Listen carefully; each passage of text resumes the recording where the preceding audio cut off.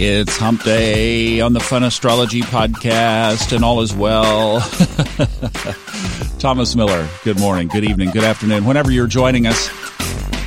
Today is interesting. At 4:44 this morning, East Coast time in the U.S., the moon will ingress Aries. Now that becomes really interesting because there are several things going on in the configurations here. And we're building to a Friday crescendo of some really interesting energy. We'll talk about that on Friday. But here's what this moon in Aries is looking like. And then the other thing we need to talk about are two sign changes, because Mercury in retrograde has moved backwards into Libra, and Venus in direct motion moving forward has moved forward into Libra from Virgo. So we'll talk about those too. So first of all, we have in Aries its ruling planet Mars, and then also the planet of Discordia. It's the outer planet past Pluto, about double the amount of distance past Pluto. So what would that make it? About 6 billion miles away is the fairly newly discovered planet Eris, discovered in 2003. The planet of Discordia, which Steve Forrest has a thing online that you can find. You can search about Eris and Pluto's role in COVID-19. And he was saying that Eris just doesn't get enough attention. We astrologers need to pay it more mind. Well, it may be if this moon transit pans out. So a lot of astrologers have been kind of saying, watch out for this period right here, today and tomorrow, because the moon passing through Aries with Mars and Eris there, and Chiron there, by the way, all three also in retrograde. Could be interesting. Here's another twist that we'll throw on it. The sun, of course, is now in Scorpio.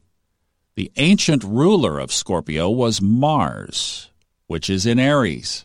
And Scorpio and Aries are 150 degrees apart, just sign-based, purely sign-based, not talking about where the planets are.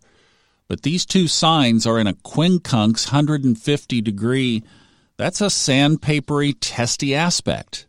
So you could wrinkle your forehead, you could look at the chart, and you could say, wonder if this transit will bring out some of the testier side of Scorpio.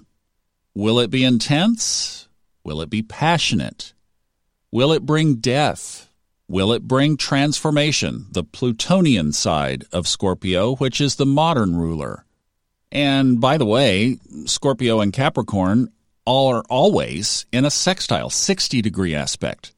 So there's the more favorable element around the transformation of Saturn, Pluto, and Jupiter.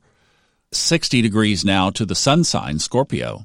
Although the sun hasn't made its own aspect, the signs are in aspect. That's what I'm saying. The sun will get there later in November.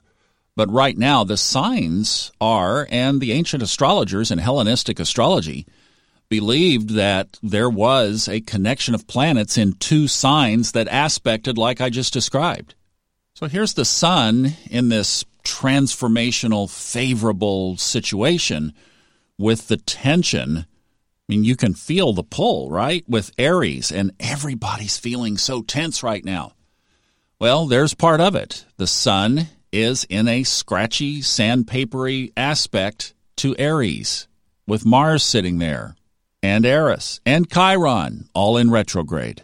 Now, I mentioned also that we have two sign changes, and this can help. This paints part of another piece of the picture here, because especially Venus has moved into Libra, which is the opposite sign of Aries. So we have a little bit of offsetting energy here with Venus moving in. Retrograde Mercury, I don't know. I mean, how has Mercury retrograde been doing for you? I'm like, whatever. I went on a beach walk before Mercury went retrograde and just had a little talk with the universe and the stars, and decided that this one I was going to have to sit out because I don't have the space for it. So I was like, just skip over me on this one. Okay, thank you, done. I've really, it's like Mercury's retrograde. Okay. I hope I don't eat those words. Thank you, universe. I'm not tempting you in any way. But I don't know. I mean, how's it been going for you? So I think that's how you could structure Mercury moving into Libra in that opposite position as well. But Venus is just at 0 degrees. So again, here we're not talking about planetary oppositions. We are to the moon, yes. Yes, the moon and Venus are opposite today. But outside of that, once the moon quickly moves past that opposition early this morning, then we're going to be in basically a sign-based opposition with Venus on the other side of Mars. Would that soften Mars, or would that rub against Mars and even cause it to be more edgy? Again, you could go either way, and we'll see what happens. Now, let's bring this home, because there are a couple of things I think you can do. Number one is, remember Venus is now on the other side, so we've got an offset. Number two, exercise, moving your body. Now, a lot of you have actually picked up the Kundalini yoga routine that I have on soulfoodtalks.com in the freebies box. It's a daily Kundalini routine of mostly spine-moving exercises. And remember, I was saying, this seems to be settling in people's lower, around their collarbone, like their lower neck, top of the shoulders area. Well, these exercises are great for that. Most of them are sitting down, so you can do them rather easily. I would highly suggest, if you don't have that, it's free. Just go on there and grab it. There's also a great chai tea recipe for, we're coming into the fall in the Northern Hemisphere. If you want an all-natural chai tea recipe you can make, that's included in that bundle. It's all free. You just sign up in there and download it. And that's what I would suggest, is somehow be moving, walking, doing some stretching exercises in addition to whatever else you would do. But the motion will help unstick that energy, if that makes sense. So even if you do other exercises, walk, run, jog, bike, etc., do them with the intention of moving that energy, and also just try to work some spinal movement into it would really help right now. All right, what a package, huh? What a Hump Day Wednesday.